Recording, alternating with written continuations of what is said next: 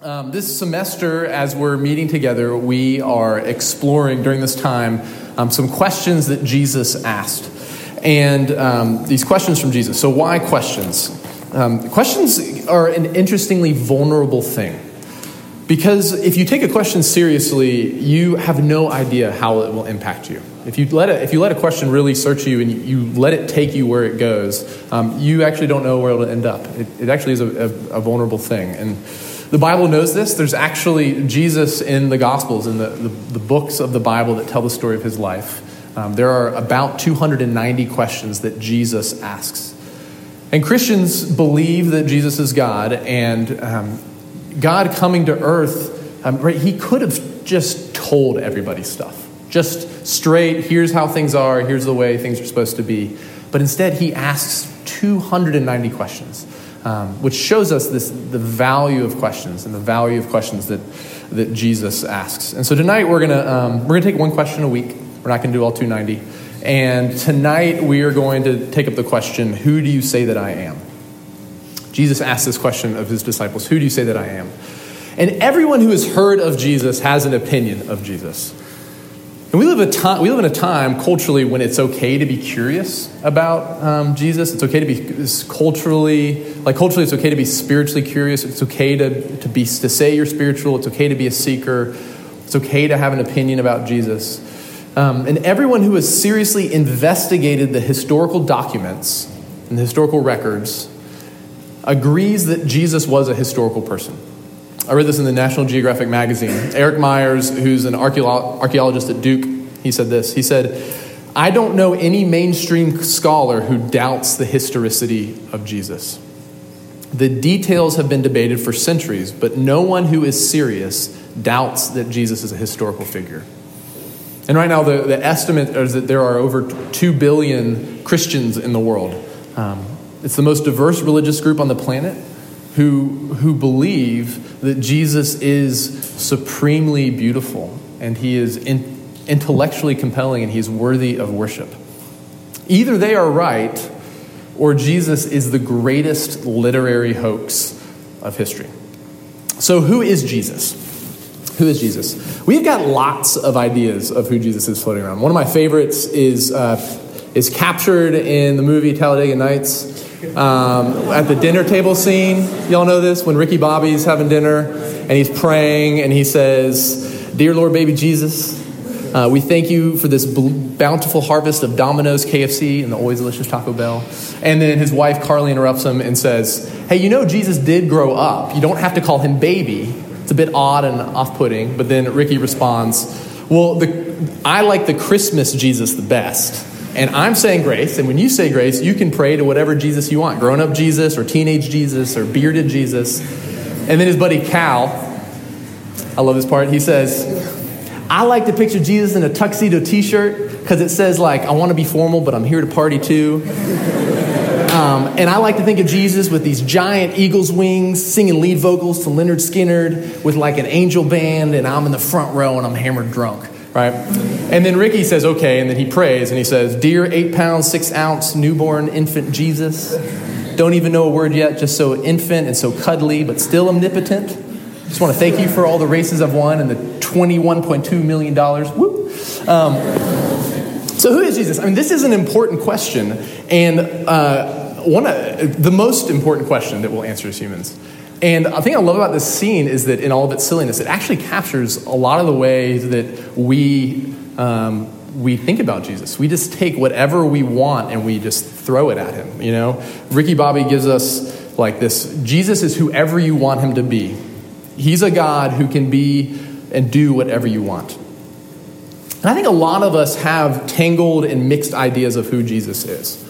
White Jesus, conservative political Jesus, social justice Jesus. There's these Jesuses in our imagination that aren't the real Jesus. And maybe some of you have had experiences with the church that are just so negative that you just don't have any interest in Jesus at all. Or perhaps what you have is some mixture of all of the above. Or maybe this is the first time in your life when you're for the first time seriously considering who Jesus is and what that means for you.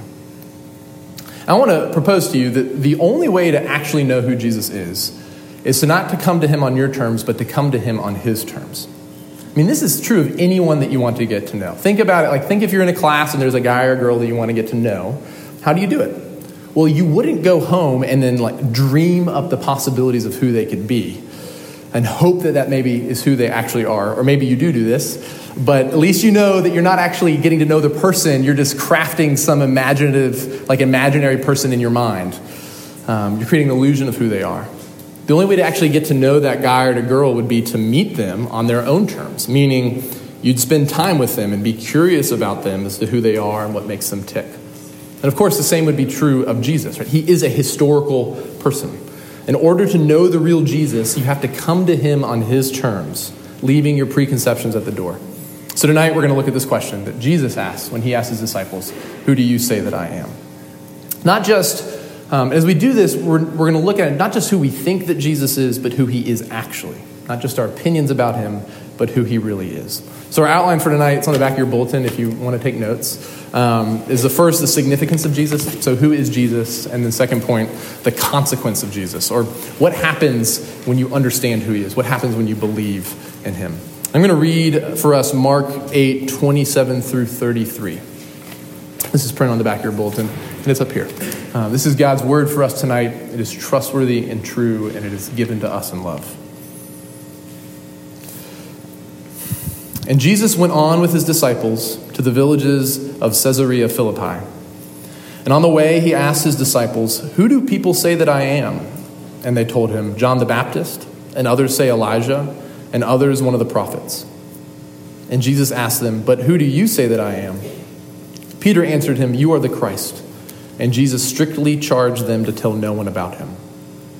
And he began to teach them that the Son of Man must suffer many things and be rejected by the elders and the chief priests and the scribes and be killed, and after 3 days rise again. And he said this plainly. And Peter took him aside and began to rebuke him.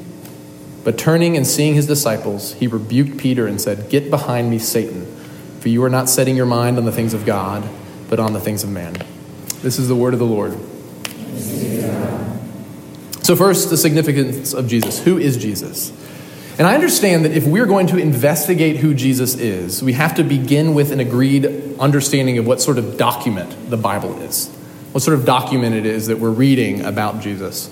C.S. Lewis, who many of you know who he was, in addition to being a children's book author, he was a medieval literature professor at both Oxford and Cambridge. And he wrote the textbook on 16th century English literature, which was called English Literature in the 16th Century. It's the textbook. And he wrote it by reading every single book written in the 16th century in English. Like, he read every single one. So he knows a little bit about English literature. And this is what he says about the Gospels, the 4 books of the Bible that are about Jesus' life. C.S. Lewis wrote this. He said, I have been reading poems, romances, visions literature, legends, and myths all my life. I know what they are like, and I know none of them are like this. Of this gospel text, there are only 2 possible views.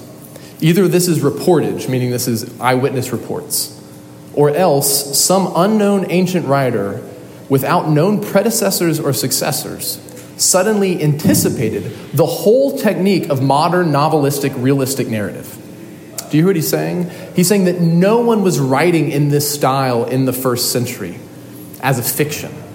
Like, that didn't exist yet. So either this stuff really is eyewitness accounts, or it was thousands of years ahead of its time and style and genre. And what we just read from Mark's gospel is widely agreed upon, like C.S. Lewis is saying, as an eyewitness report. So just to set our context of this conversation, I just want to tell you a little bit what's been going on in Mark's gospel up to this point. So Jesus has been teaching people and healing people and feeding large crowds of men and women and children with just a few loaves of bread and a handful of fish. And then they come to this town called Bethsaida, and Jesus heals a blind man. And at the start of our passage, we're told that Jesus takes his disciples out of the way to the villages of Caesarea Philippi, which means that he had them walk 25 miles to the north of where they were to have this conversation. And where they are in Caesarea Philippi is important. We're going to come back to that. And here, outside of Caesarea Philippi, Jesus asks them, who do people say that I am? And they give the answers of what they've heard from others, and then Jesus turns the questions on them, and he says, but you, who do you say that I am? Humans on our own, we can't figure out who Jesus is. God must reveal this to us. So who is Jesus? Well, just in this passage, we're given a few things to consider. Peter says, you are the Christ. And then Jesus responds by saying that he must suffer, be rejected, die, and rise again. And so I just want to walk through these two things together, that Jesus is the Christ and that he must suffer. So first, the Christ. What does this mean? Christ is a Greek word that means Messiah, anointed one. It comes from this Hebrew word meaning Messiah. And the anointed one, the Messiah, the Christ, was the king, the promised king of Israel. And this word in the Old Testament refers to this great hope that God's people had, this great promise that God made that one day there would be a king who would sit on the throne of David forever. God would send someone, a great someone, to rescue and to deliver Israel as their king. And kingship is sort of a foreign concept for us. The idea of having somebody rule over us, and as Americans, part of our national story is that if somebody rules over us, it's necessarily tyrannical, right? And I'm from Virginia, and I love our state flag. And our state flag, if you're unfamiliar with the state flag of Virginia, which you shouldn't be, you're in college, but just in case you don't know what it is a woman who is the personification of the Roman virtue virtus, which is similar to our virtue courage. And she is standing with a spear in the dead king, and his crown's laying on the ground. And underneath it says, "Sic semper tyrannis," thus always to tyrants. And this is in our imagination. Like, this idea of what kings are is deeply embedded in us, right? Kings are bad because they're always tyrants. And even the language we use to describe good Americans has this embedded in it, right? Because we talk about someone being a self-made man, or we used to talk about rugged individualism, someone pulling themselves up by their bootstraps. Like, we've dethroned the king and we've enthroned the self. So kings and kingdoms are unfamiliar, they're foreign to us, but what they offer us, what they promise to us, is very familiar. Because a king and a kingdom promises two things, at least two things: protection and affirmation. So protection, right? If the enemy is coming, you can get behind the walls of the kingdom and you can be protected. Protection and affirmation. We long for the approval of somebody above us, whether it be a good job from your professor or boss, or eye contact and a smile from your favorite musician during a concert, or the "I'm proud of you" that you long to hear from your dad that you've never heard. Right? We all long for the approval and affirmation of someone above us. And this longing for protection and approval reveals that we were designed for a king. Christians believe, Christianity claims, the story that the Bible tells is that God, Father, Son, and Holy Spirit created all things. And at the pinnacle of creation, he made humans in his image and he placed them in a garden. And this is what we're told in the first two chapters of the Bible. And if you were an ancient Near Easterner and you heard this account of creation from Genesis 1 and 2, you would immediately imagine God as a king. Because in the ancient Near East, the only people who had the wealth and the power to plant gardens were kings. And the only people who were making things in their own image were kings.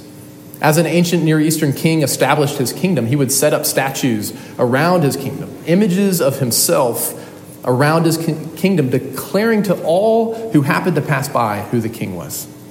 And so God made humans in his image. He placed them in the earth. He blessed them. He gave them the commission to fill the earth and subdue it, and to rule over it as human kings and human queens whose authority was derivative and who received their protection and their affirmation from the true king, from God himself. But as the story goes, our first parents, rather than living as created kings, receiving authority and protection and affirmation from God, our first parents believed the lie of the serpent who told them that God is not to be trusted because God does not love you. And so, believing that lie, they sinned against God. And rather than trusting God because he loves them, they believe this double lie of the serpent. God is not to be trusted because he does not love me. And so they ate from the tree that he commanded them not to eat. And in their hearts, dethroning the true king and enthroning themselves and his serpent, themselves and the serpent in his place. And their sin is our sin. And our sin is cosmic treason because we are so quick, all of us are so quick to believe that same lie. That lie that God is not to be trusted because he does not love me. And so rather than receiving the protection and affirmation from God alone, we will go anywhere else that promise us a deal that sounds sweet enough, rejecting God as our king and enthroning his enemy in his place. But the story doesn't end there. Where any rightful king could execute traitors on the grounds of treason, our God, who in fact does love us and who we can trust with all of our being, instead of executing Adam and Eve as traitors, he makes a promise to them that he will provide a king for them who will save them from sin and death and give them the ultimate protection and affirmation they long for. And so the Old Testament traces this story, God always calling his people back to himself, revealing himself as their true king, unveiling the riches of his promises to them. And while God continues to promise to give his people a king, the king they need, the people continue to demand the king they want, enthroning anything but God again and again. And here on the walk to Caesarea Philippi, Peter confesses to Jesus, you are the Christ. You are the promised king, the one that we have been waiting for. The one that the whole Old Testament points to as coming to be the king who will rule over us in love. You are the Christ. And he's right. And it matters that Jesus asked this question and Peter answers it in Caesarea Philippi, because this city was a major Hellenistic, a major Greek city built north of Jerusalem to honor Caesar Augustus. And the city was filled with shrines to false gods and false kings. Filled with shrines and statues to idols and anything that people could dream up to worship, there was a statue for it.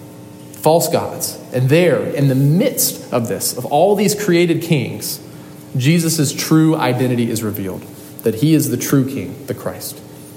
And to Peter's confession, Jesus adds that as the true king, he must suffer, he must be rejected, and must die, and that he will rise again. And it's interesting that Jesus says that he must suffer. Not that he might suffer or he will suffer, but that his suffering, his rejection, his death was essential to his mission as the Christ. Like this is essential to his identity. One theologian says this, he says that the suffering, rejection, and death of Jesus is how Jesus shows himself to be God. For he is God in that he can do what humanity cannot do. God can allow himself to be rejected, to be made low and small, without being driven to an inferiority complex. Whoever understands this suffering of the Son of Man understands God. It's there in the suffering of the cross, not in heavenly splendor and glory, that we see the heart of God. Mark is telling us that Jesus' title of king, him being the Christ, must come with a cross. And then Jesus says that he must be rejected specifically by one group of people, the religious leaders, the elders, the chief priests, the scribes. He says that these people must reject him in order for his mission to be fulfilled. And y'all, this is deeply ironic, that the suffering and death of the Christ will not come, as we expect, at the hands of godless and wicked people. It's not humanity at its worst that will crucify Jesus Christ, but humanity at its best. The death of Jesus was not a momentary lapse or aberration of human nature, but rather the result of careful deliberations from respected religious leaders who justify their actions by the highest standard of law and morality. Jesus was not lynched by an enraged mob. He wasn't beaten to death in a criminal act. He was arrested with official warrants. He was tried and executed by both the Jewish and the Roman courts. This is because Jesus came to earth to die to accomplish something. He was rejected so that you might be embraced by God. Jesus, who was perfect and without sin, was declared guilty, deserving death, so that by faith, you who are guilty might receive the verdict, not guilty, and receive life. Because through the power of his resurrection, Jesus can give you life. This is why in verse 30, Jesus tells his disciples not to tell anyone, like to keep this thing a secret, because the title of the Christ without the context of the cross would be worthless. So what then is, what happens when you understand who he is? Like what happens when you believe this? What is the consequence of Jesus? What is the consequence of Jesus? If this is who Jesus really is, the Christ with a cross, what does that say about who I am? One of the great theologians of Europe once said that the knowledge of God and knowledge of self are intertwined. Without knowledge of self, we can have no real knowledge of God. And without knowledge of God, we cannot have any real knowledge of self. That these two are deeply connected. So let's start with the personal question, the self question. How do you answer the question, who am I?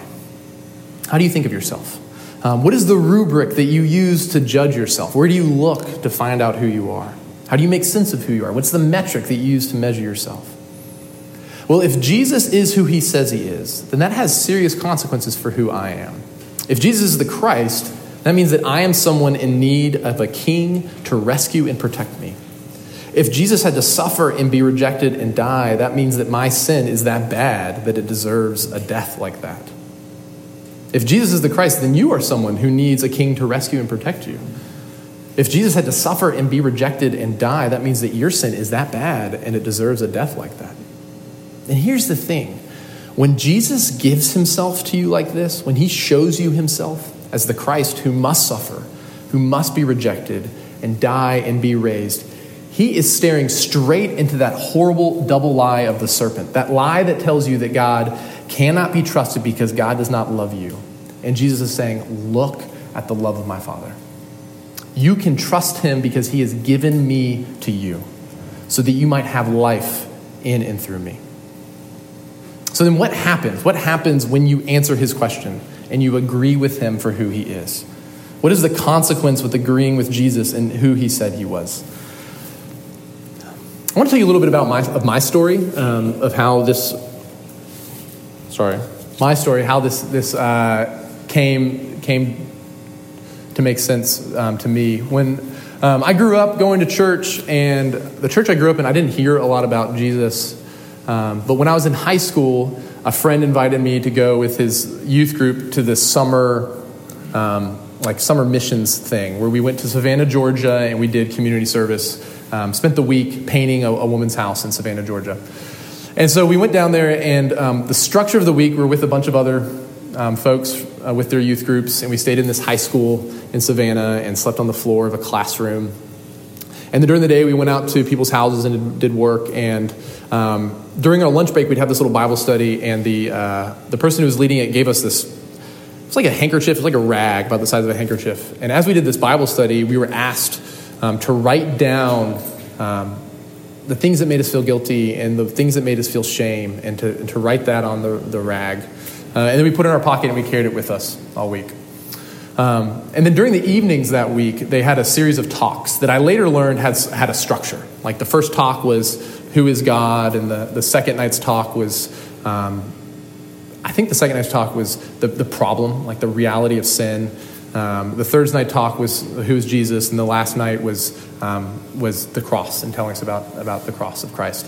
I actually don't remember. I don't know what the second night's talk was because I wasn't there, because I was like 14, 15, and some of the older guys in the youth group convinced our leaders to take everyone to go see American Pie in the theaters.